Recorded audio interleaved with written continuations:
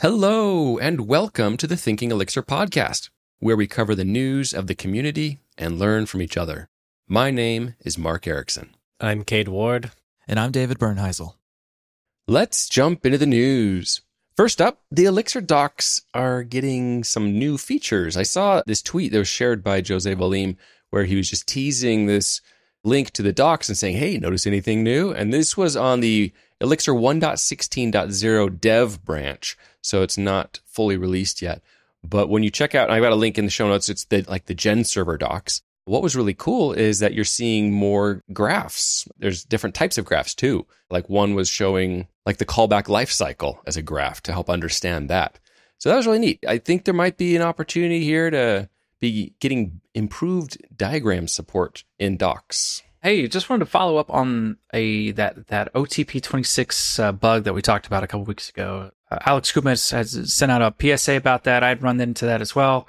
So just want to bring some closure to it. So it's not fully solved, but I think the OTP fellas have figured out what it was. Definitely wasn't related to Alpine, so we can clear that off the table. It wasn't OS related necessarily. And here's what they found, quote from them. It takes matching small byte unaligned bit strings from a larger binary, like one that's done by Elixir Mint, WebSocket frame decode raw. I just have that function right out of my back pocket, plus some bad luck with being almost out of process heap space. So yeah, I guess with most bugs, you got to have a stroke of bad luck, but then also have to be doing some pretty unusual things. I guess it's not unusual to decode like raw byte streams. So if you're doing a lot of decoding raw byte streams, such as, connecting to a WebSocket, and you have non-text, non-UTF-8 kind of text going over it, you would be more likely to hit this bug, which could explain why it might be less predictable. So they haven't fixed it yet, and they're hoping to have it fixed in OTP 26.0.3. So we're on .2 right now. So the next version, they're hoping to have that fixed patch version. So it's not released yet, but I'm looking forward to it. So if you were affected by it, there is hope. Look for the next patch, and it should be fixed. It is on the horizon. Well, we mentioned previously about a new library by Chris McCord called DNS Cluster, and it describes itself as being a simple DNS clustering for distributed Elixir nodes. And while we saw that it was moved into the Phoenix Framework GitHub organization, which makes it feel a little more official. And then Jason Steebs, a Phoenix Core member, he recently posted on Twitter saying, Chris McCord doesn't think this is important enough to have a blog post, and I disagree. So he went ahead and wrote a blog post about how it works and why it's awesome. And he uses fly.io as an example of how you might use this to very simply, or with not a lot of code, cluster your nodes together in an environment where DNS is used to find other machines. So it's really cool. It works really well. And it's a light library. So you're not going to feel bad like you're bringing in a lot of code here that's going to be wreaking havoc on your code base. And next up, NextLS version 0.10.0 was released. It has a little batch of new features. Just wanted to call them out, like the ability to auto-update. The command line interface gets the help flag, the version flag. A perhaps bigger one is a go-to dependency. Looks like it might have been implemented. And progress messages for workspace indexing, along with a number of bug fixes. So it's really cool just to see the speed of development as it's trying to get up to the point where a lot of people will have pretty much the main things they're looking for when they go to use a language server. It's now listed on VS Code's open extension repository as well. So I have a link to that. So congrats to Mitch Hanberg for the progress that he's been making. All right, next up, the Ash Framework has announced a new release of a project that surprised us. It's about double entry accounting. So before I talk about the project, let me just define that for everyone, in case you don't know what that means. Double entry accounting is a way of keeping track of debits and credits, all right, between at least two accounts. And so a common example is that you might just have a cash account. And anything that draws out of it. If you're, your typical bank account, I got, a $5 in there. So I credit $1 from it, credits money going out, and I debit $1 to the grocery store to buy a lollipop, right? That's how that goes. My cash account is the first account, the grocery store is the second account. So that's the double entry accounting, right? So that $1 is represented doubly so as leaving my account and going into another account. And it could be like just transferring within, my own bank account from my checking to my savings, that kind of stuff. All right, so that's double entry accounting in a short gist. So back to Ash Framework. So here's a quote from them. They just released the first version of Ash Double Entry, a flexible double entry accounting system that you can drop into your application. It works with or without Ash in the rest of your application, but it has superpowers with an Ash app. So it's pretty neat to see that, because you don't have to be like a bank to care about double entry. Anytime that you're involving payments, maybe you might appreciate a double entry bookkeeping system. But anyway, it's nice of the Ash team to release that, and so I'm glad they did. Yeah, I've worked on financial systems before, and this type of work, this double entry accounting and ledgers and things like that, has probably been done many times by many different teams and many different projects. I haven't used this specific library. I'm not sure. I mean, he describes it as being flexible. I don't know how perfect a fit it will be for everyone, but for a lot of those systems where you're just wanting to represent some basic accounting, to keep track of things that you could perhaps export later to an accountant or a bookkeeper to actually finish up your finances, this looks like it could be something that's really helpful. So it was just an unusual thing to come out of the Ash framework. At least I didn't expect it. So it's pretty cool. I appreciate his mindset, which is like he probably had a problem to solve, like a business use case that required double entry accounting. And instead of just solving it like generally I do, he open sourced it and solved it more openly for everybody. And then he probably used this library and went and solved his business problem. Like, I feel like I could do way better at doing this. Like, so many problems I've solved and just in my top secret private code base that could instead be like contributing to other people. Yeah. I feel the same way. I just need to default stuff to being open source. Like, truly, how much of it should be proprietary? I don't know. I think the reason we all resist that a little bit is because, am I going to have to maintain this for like 3 years from now when I'm not using that project anymore? Am I going to have to reveal how terrible my code could be? Right. There was like some blog post or some experiment where like anybody who contributed, they just added as a contributor, official maintainer of the library. You just like, you open source the ownership as well, and just good luck. See where that library goes. Yeah, I don't know if I would want to take one of those dependencies in, though. That becomes scary, yes. Yeah. How well is this being watched? Yeah. Yeah, Ash is none of that for what it's worth. I mean, there are lots of contributors, but there is a clear maintainer, Zach Daniel, and he's a good guy. You should, if you're ever going to a conference, you should look for Zach, and I'm sure you guys would share a lot of stories. So Zach's a very friendly guy, lots of stories, fun guy to talk to. You should look him up. Moving on, there's a nice blog post by Andres Alejos. Sorry if I butchered your name. It helps connect many machine learning libraries to their Python counterparts. So for those of us not familiar with the Python side like myself, this is a helpful resource that kind of pulls things together. So it's called Understanding the Elixir Machine Learning Ecosystem. And towards the bottom, there's a little summary with a table of libraries that has a brief description, kind of what it does and what the library is called in Python and what its counterpart is called in Elixir. So we'll drop a link in the show notes if that's interesting to you. And next up, there's an Elixir tip from Alex Koutmos on using Elixir as a shell scripting solution. So we've got a link to the Twitter thread. I definitely recommend checking out the Twitter thread because there was other follow-up discussion saying, oh, you could also do this. Then this is a great time where you can use mix install to add library dependencies for your scripts. So there's some extra benefits there to checking that out. But yeah, if you're wanting to just stay in the Elixir language, that's where you like to spend your time, and you don't want to spend a lot of time worrying about the syntax of how to write bash to do an if block or something like that, and you want to do some basics shell scripting around your applications, definitely something fun to try. Just a little hash bang Elixir. Your shell will know what to do. That's always a good reminder.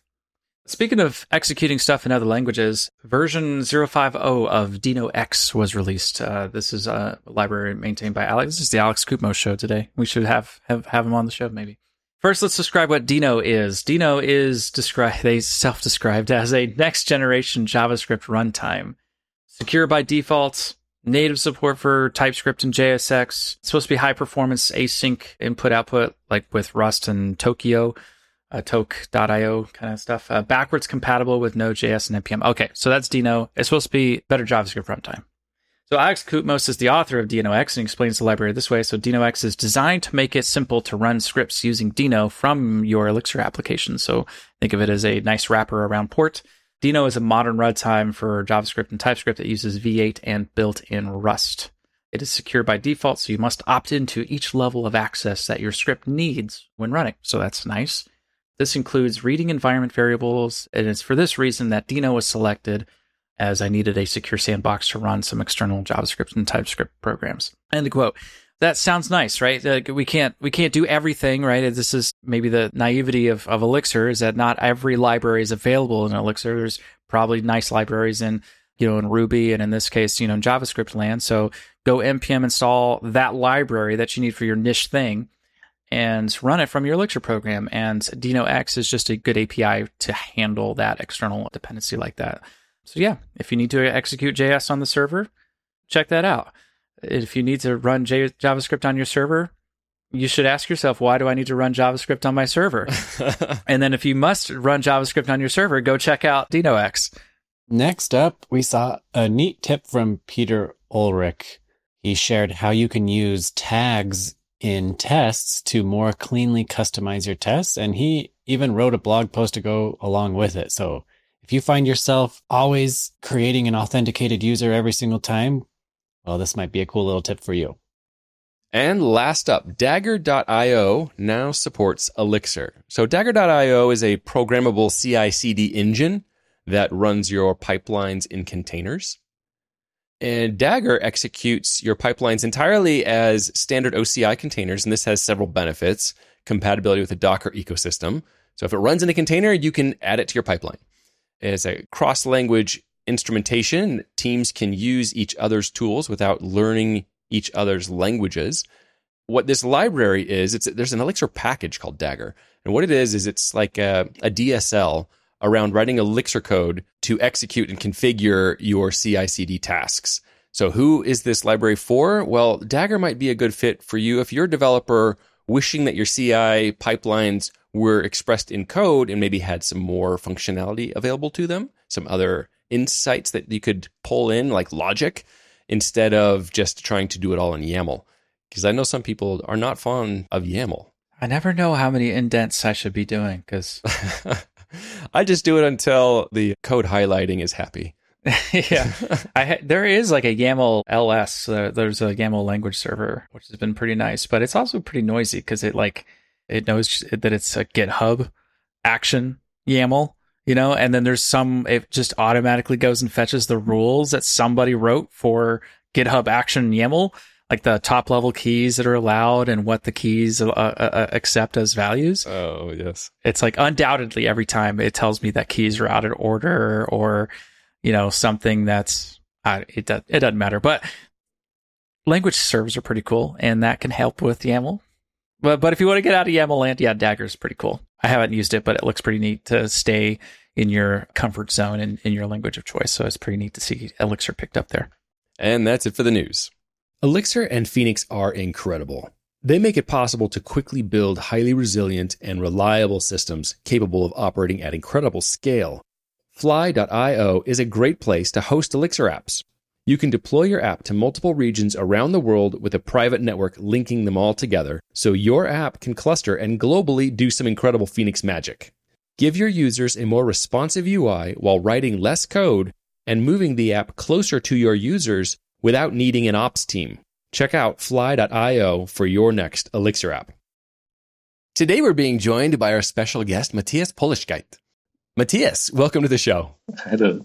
Well, I'm glad you could join us. It's not the most convenient time of day for you, but we're glad to have you because someone pointed out the library that you'd worked on. One of the things they called out was like, oh, this really makes it easy to do pagination in web pages. And I think, we've all done pagination at some time. And back in Rails, we were doing like the normal, like page 1, 2, 3, like with the links and then the next and the previous. And then more recently, it's all become infinite scroll, which is another form of pagination. And I always knew that, there's always these funny, weird edge cases around pagination when you're paginating data, if you're just doing it like by pages of data. So I thought it was cool that you had built into this library that we're going to talk about, cursor-based pagination. But then I realized, pagination, while that might have been the feature that brought my attention to what you've done here, it is not the main selling point for this library. And I want to get your input on the background, like what you're trying to solve, what you're building here with this fun library. But before we get into all that, why don't you tell us a little bit about yourself? Like, where do you live and what kind of work are you doing? My name is Matthias Pollichkeit. I'm originally from Germany, but at the moment I live in Tokyo. I work at a company called Scoville, which is situated in Tokyo with another office in Kyoto. The stuff I'm involved in is all in the HR recruiting domain. We have several different products in this domain, and most of them are backed by Elixir backends, and we also have some Elixir front ends, so live view front ends on some of these services. Nice. Yeah, so we got to jump into this library you've created. And I haven't even mentioned the name of the library because I think that's a topic on its own. The name of this library is called Flop, like FLOP. And the project description says Flop is an Elixir library designed to easily apply filtering, ordering, and pagination to your Ecto queries.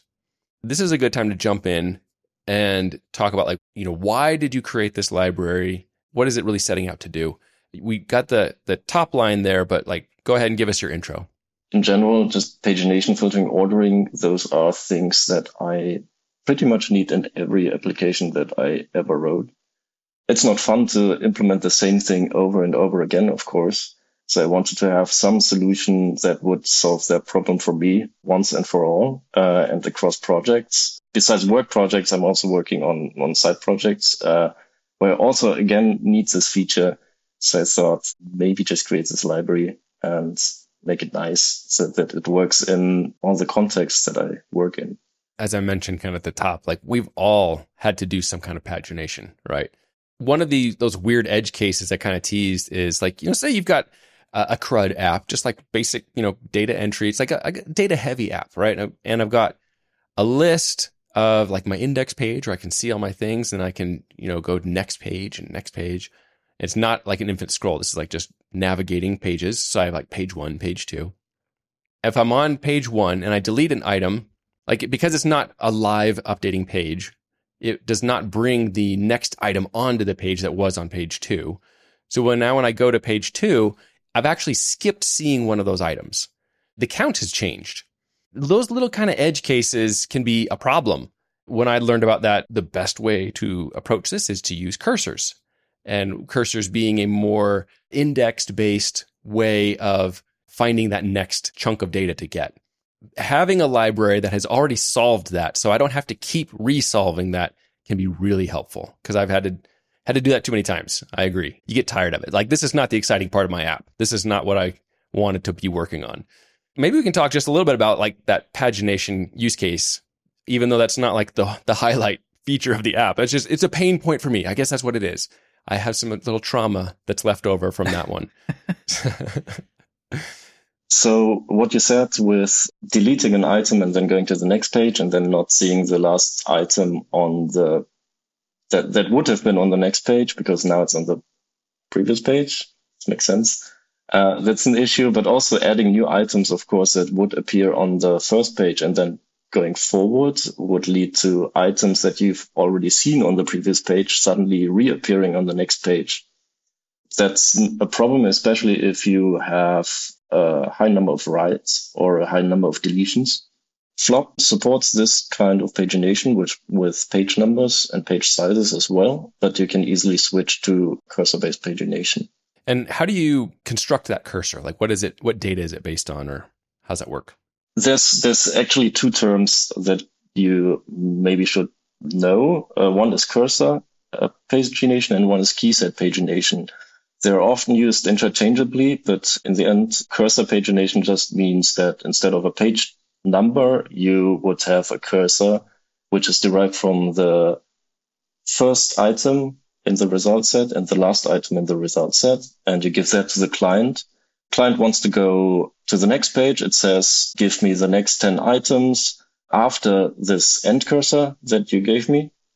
Or if you want to go back, then you say, give me the last 10 items before the start cursor. So the cursor is usually opaque to the client. So it doesn't do anything but just sending it back in case you want to switch the page.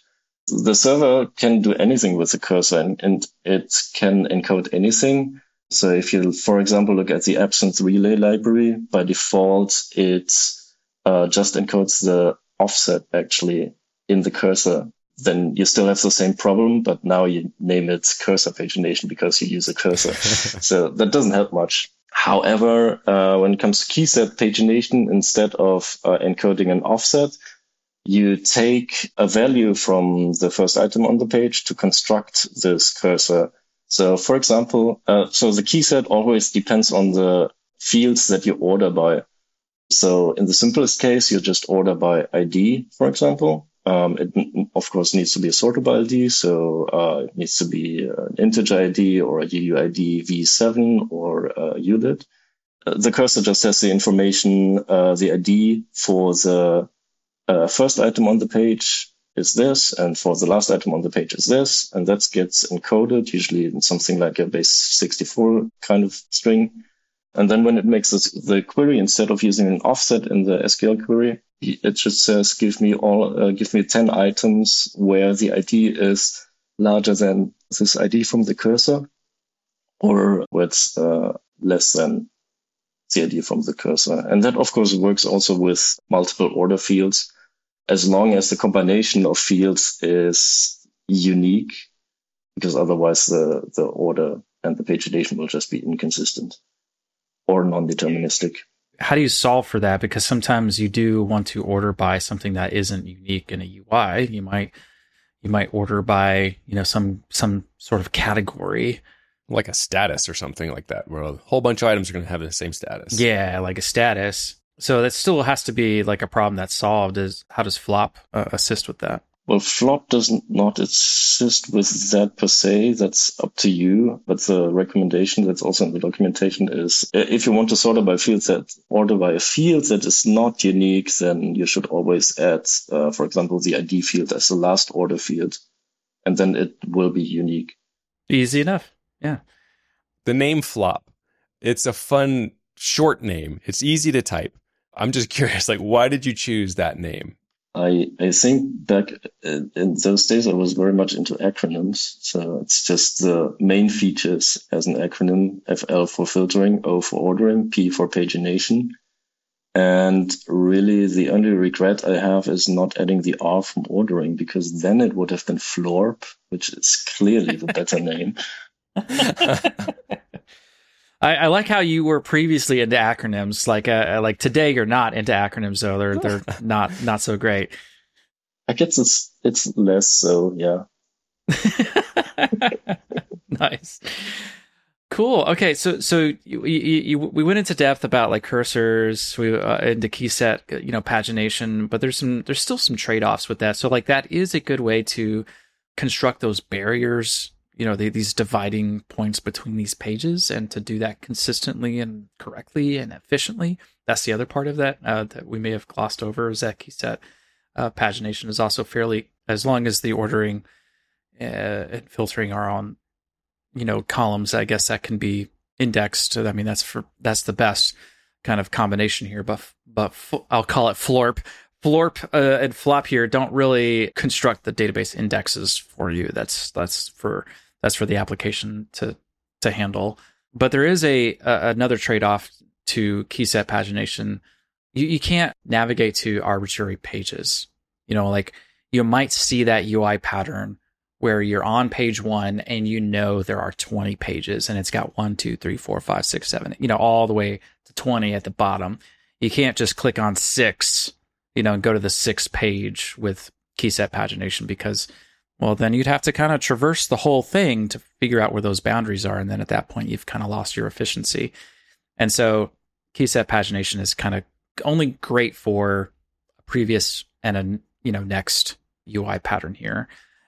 And it doesn't really give you like a count either. You don't really know how many are in the total set there as well. But yeah, are there more trade-offs? Yeah, I mean, what we glossed over, we talked about the writes and deletes that screw with the pagination if it's page-based.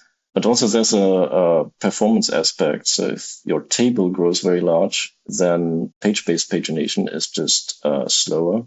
It will get slower the higher the offset gets, because the database will always have to scan up until the offset. It will get slower. So but with flop, since it supports both kinds of pagination, you can just start with the easy way, with the pages, and once you notice that the table grows too large and the performance isn't what you expect anymore, then you can easily switch to cursor-based pagination. And also for the page numbers, well, you always need to make the second query to do this, right? So you need to make one query to get the actual results for the page, and then you need to do a second query without the limit and the offset to figure out how many pages there are actually. Yeah. Typically getting an absolute count isn't really what folks are looking for. They're looking for more like an approximate count. There's actually a cool trick that you can do, at least with Postgres. You could do a simple, count ID on this table, and that'll get you the exact account at that very moment. But that can be pretty slow. There's another way that you can get like an approximate count that's kind of managed by Postgres vacuum stats on that table. It kind of keeps track of that for different purposes, but it's an approximate account. It could be way off. It really kind of depends on your settings, but it's been close enough for me. And it only gets updated when Postgres vacuums itself to clean up all the dead tuples out there, and then it'll update the approximate count, but that's generally good enough. And I suspect that that's why UI patterns might give you, like, you'll have a previous button, a next button, and it might say of about 10,000 or something like that, right? They'll give you a fuzzy number out there, and I suspect that they're doing the fast count on the table, which is pretty nifty. And quick tip, if you're using Phoenix Live Dashboard and the Ecto P-SQL Extras package that kind of help the dashboard, that package has the fast count query on it. So you don't have to make it up on your own. But I'll also post a link that gives you the raw SQL for determining that. It's kind of hairy. Like it's kind of stinks. It's a really big, complicated thing, and have to understand the database internals to determine like what are you really querying for, because you have to query settings, you have to figure out what block sizes are and like what the database is. Yeah, it is not friendly at all. But thankfully, Ecto P-SQL Extras, that package has it all in there for you. Anyway, I'll post some links for those that want to discover that, but that fast counting can be a nice partner along with keyset pagination to give you that little count. Well, what I think is interesting is this whole idea of like that UI pattern of, I've got all these little links, to the different pages I could jump to. And usually if I'm having to jump to page 7, which I had to do recently on something, so it stood out in my mind, it usually means I probably just shouldn't be jumping around data like that. I should probably be filtering better. And I think that comes into this other feature you have, which is filtering as part of the flop library. We've all end up building our own, like a query API for easy way that's not just building ecto queries or even ecto query fragments, but like some way of expressing that we want to run some type of limiting query. I want to filter by this and maybe do a like on that and this field and order by that, and being able to express that. And I know a number of us have all done our own thing, our own way of implementing that. And I don't think anyone has really even shared them much. It's like we just all re-implemented it. You're aiming to save us all pain and hassle of having to create our own approaches and putting that into the feature set of Flop. So why don't you give us an intro to how you're approaching filtering here? So the outset of the library is you get some parameters from the user. So they are unsafe and unvalidated. So you get them via an HTML form or via a GraphQL API or JSON API. And then you want to apply those parameters in some way to an existing ecto query. So when you work with Flop, you still have to write your own ecto query up until the order and pagination and filtering part, which is handled by Flop then, but it's added to the existing query.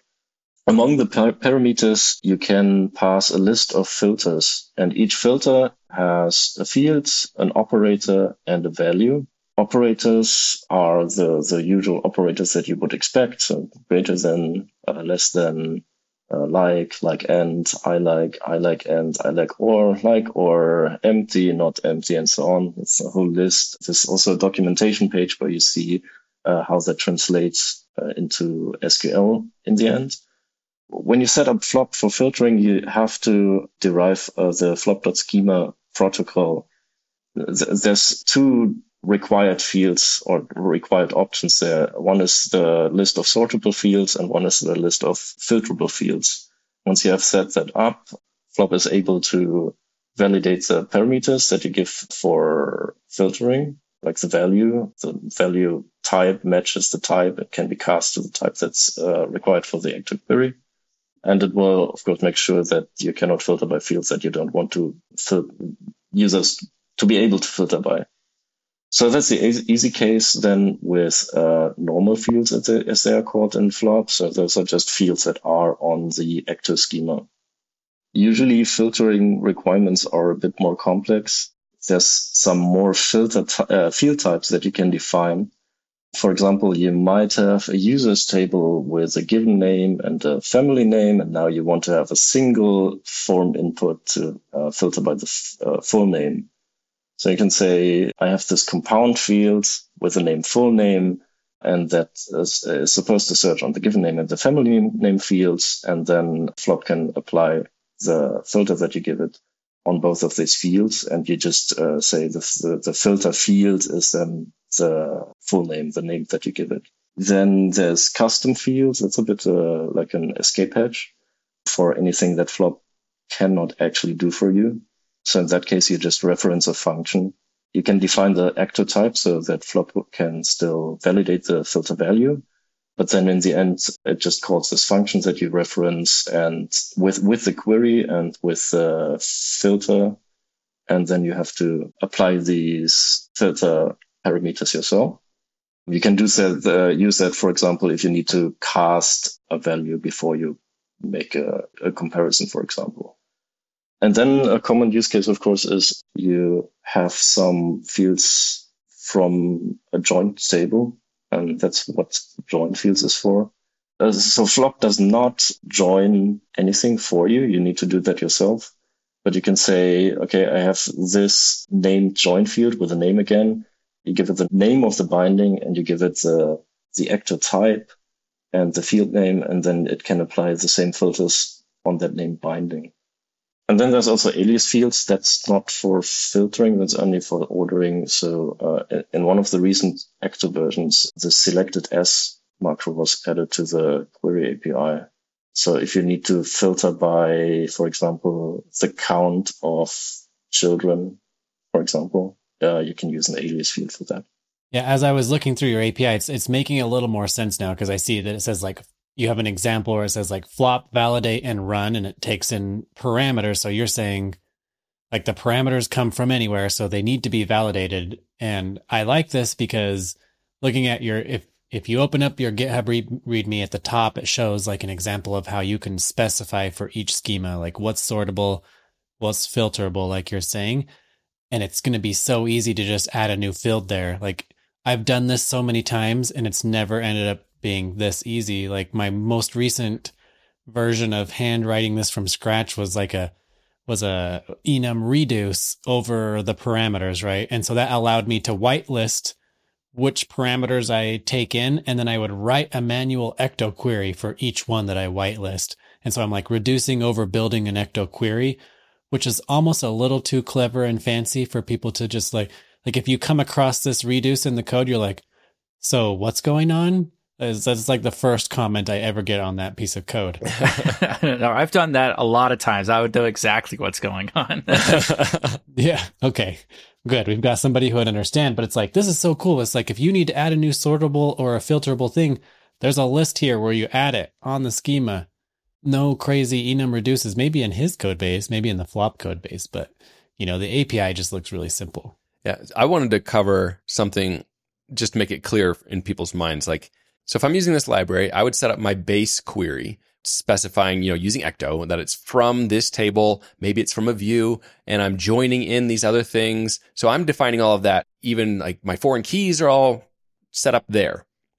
And then for that extra stuff of saying how I want it ordered or paginated or filtered, that's where this library comes in. And those are the things you're adding on.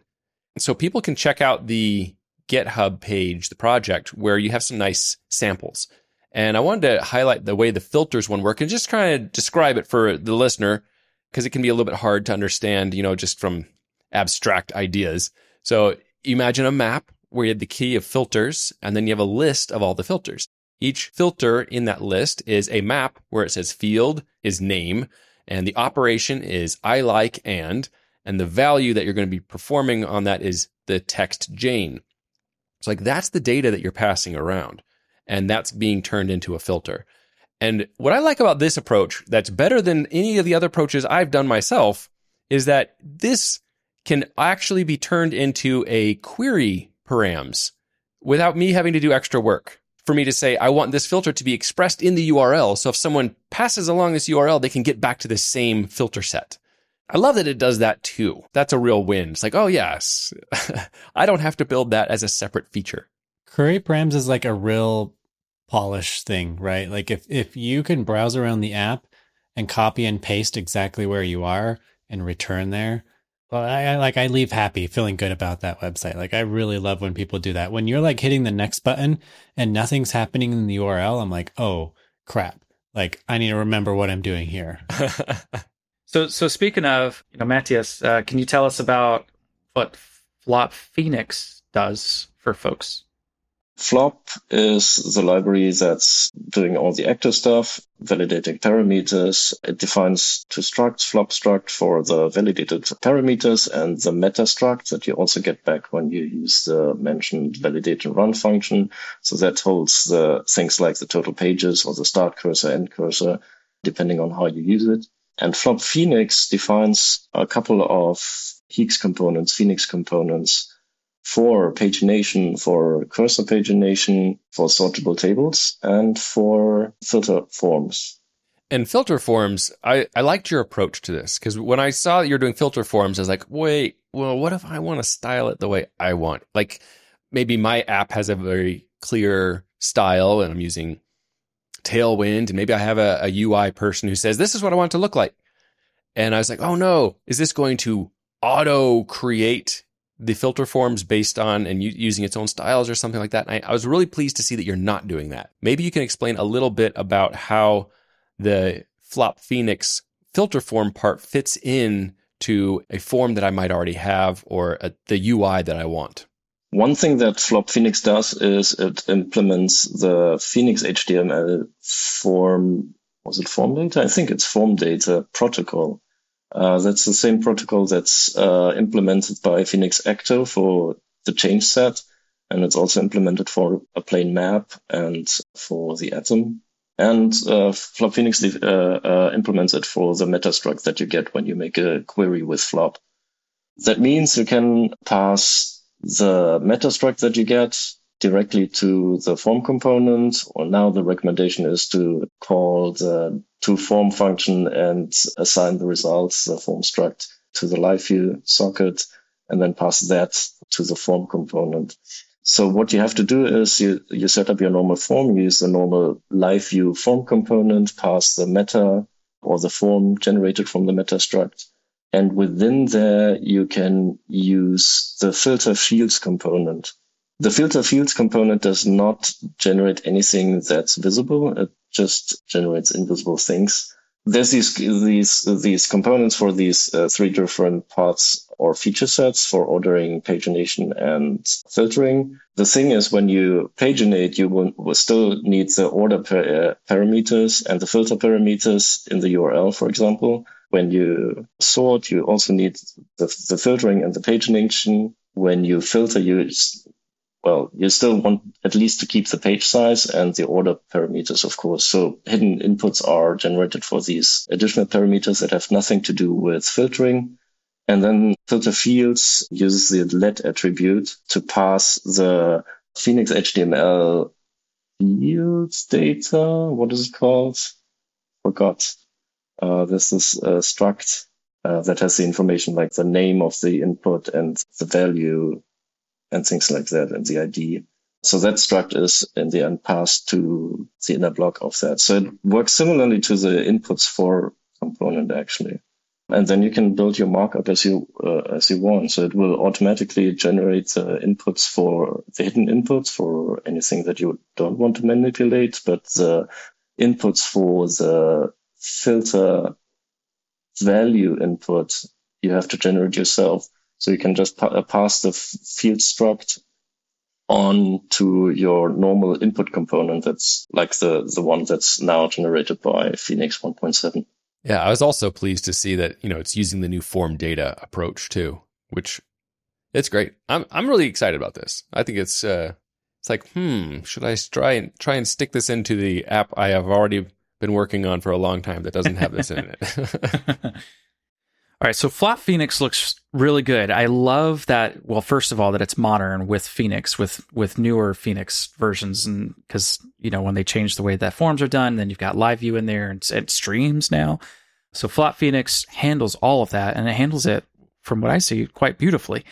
I've used other libraries as well for handling pagination, and the one that I've been using lately has been Quarto, and it's been fine.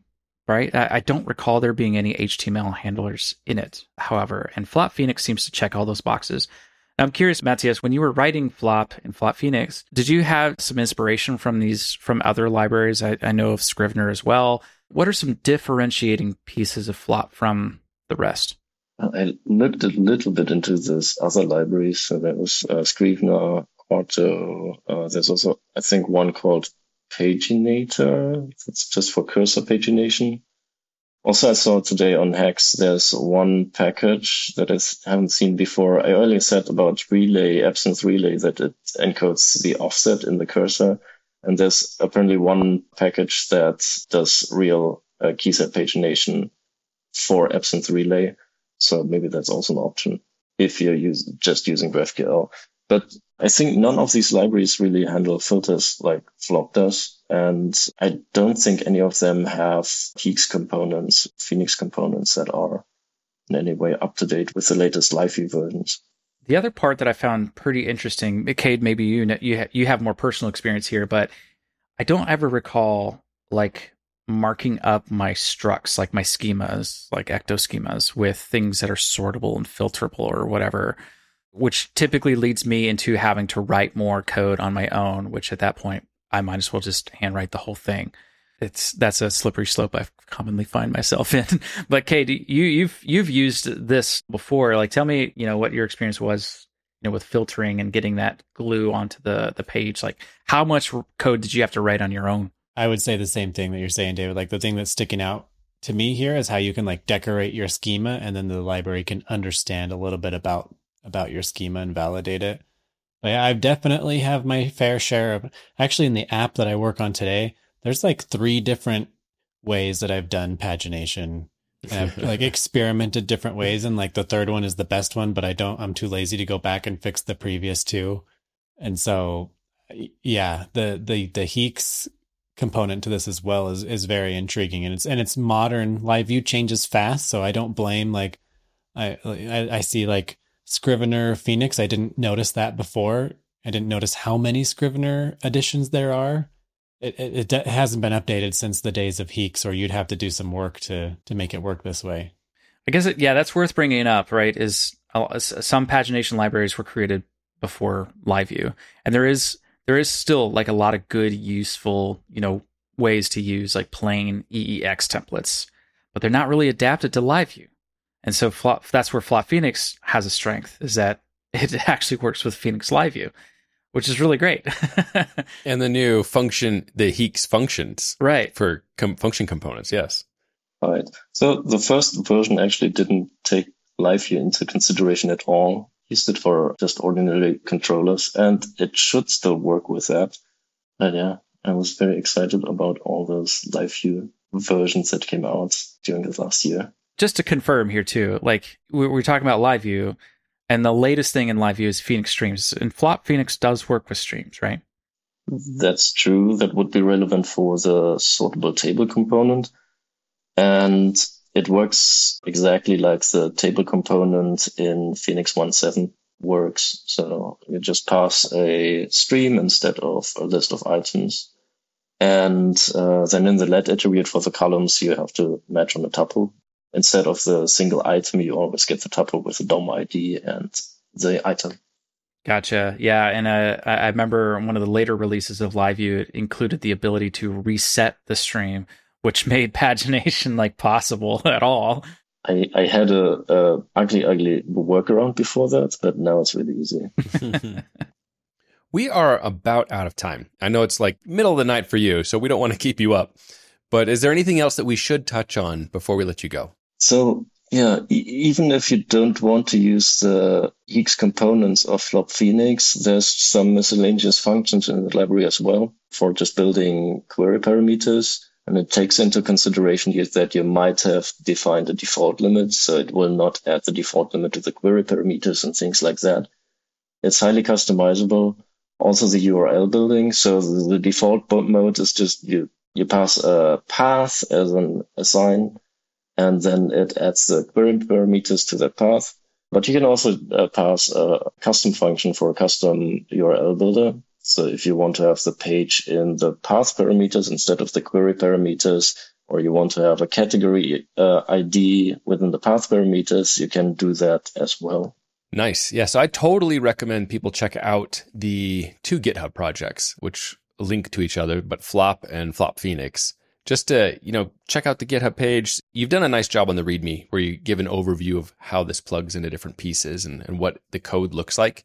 Because I think this is actually really useful. Like, this might be something I'd be trying to retrofit into a project. I'm working on a project right now that's very data heavy, lots of CRUD stuff, and then other sections where it's not so much, but there's searching and filtering that you would want to do in these other areas on all this data. And something like this could just really simplify some of that and get some of that other benefits of, like Cade was pointing out, like putting it in the URL so that it's, it's something you can pass around. Like, here's a link to the thing that where, I'm reproducing a bug, or just here's the list you're looking for. So I really appreciate that. So thank you for the extra work of making this into a library that you could share with people. So I guess my next question is, what's next for the library? Is there any like major features you're like, oh, I'm really excited to add this, or any gaps that you're wanting to help fill? And is there a way people could get involved? And is there anything you're looking for help with? Flop from the beginning was made to be a query builder basically for Ecto.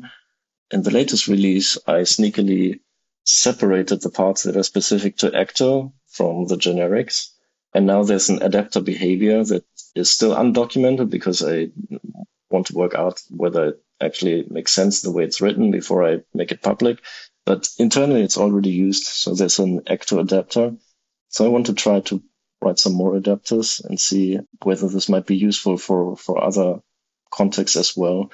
I've used the Heeks components from Phoenix successfully, for example, for paginating via another API of an external service that works. But in the end, you just have to build the structs from the responses and build the requests from the parameters from the flop struct. And I think some of this might be generalizable. For example, I would really like to see that at some point, maybe your Postgres database isn't up to task anymore. If you have very complex filtering requirements and huge data sets, then maybe you at some point need to switch to something like Elasticsearch. So it would be nice to have this single interface for pagination and filtering in the form of Flop. If you could just switch out the adapter to Elasticsearch, for example, that would be very nice. Yeah, that's interesting. I'm using the library heavily in multiple projects, but there's some features that I don't use myself. So I was going to just write a demo application to help me develop that better. For example, for the filter forms, my filter forms that I built always have a fixed set of filter fields. But the form data implementation takes into consideration that you might want to have a dynamic form. And that's something that I want to build. So in that case, the filters that you see would always depend on the filters that were actually used for the query. The idea is that you can dynamically add more filter inputs, maybe with a select on the field and a select on the operator, and then with the input. That's an interesting idea. Yeah. So if people want to follow the progress of the library or they want to get involved, how should they do that? They can just watch the GitHub repository, I guess. I'm always open for comments, and I'm also curious about how users actually use the library and where. And it's always helpful if people just don't understand how something works, because that means the documentation could use some improvements. So please use issues and discussions on the GitHub pages. All right. Well, thank you, Matthias. I think from our discussion, it kind of crystallized in my mind a lot of the ways this solves some of those problems for us that we continually are having to redo as devs on projects, on many projects. And sometimes, we'll just copy and paste over this whole chunk of code to the next project. And it's a lot easier if we can rely on a well thought out library. So thanks for the work you've done and sharing it with the community. But unfortunately, that's all the time we have for today. Thank you for listening. We hope you'll join us next time on Thinking Elixir.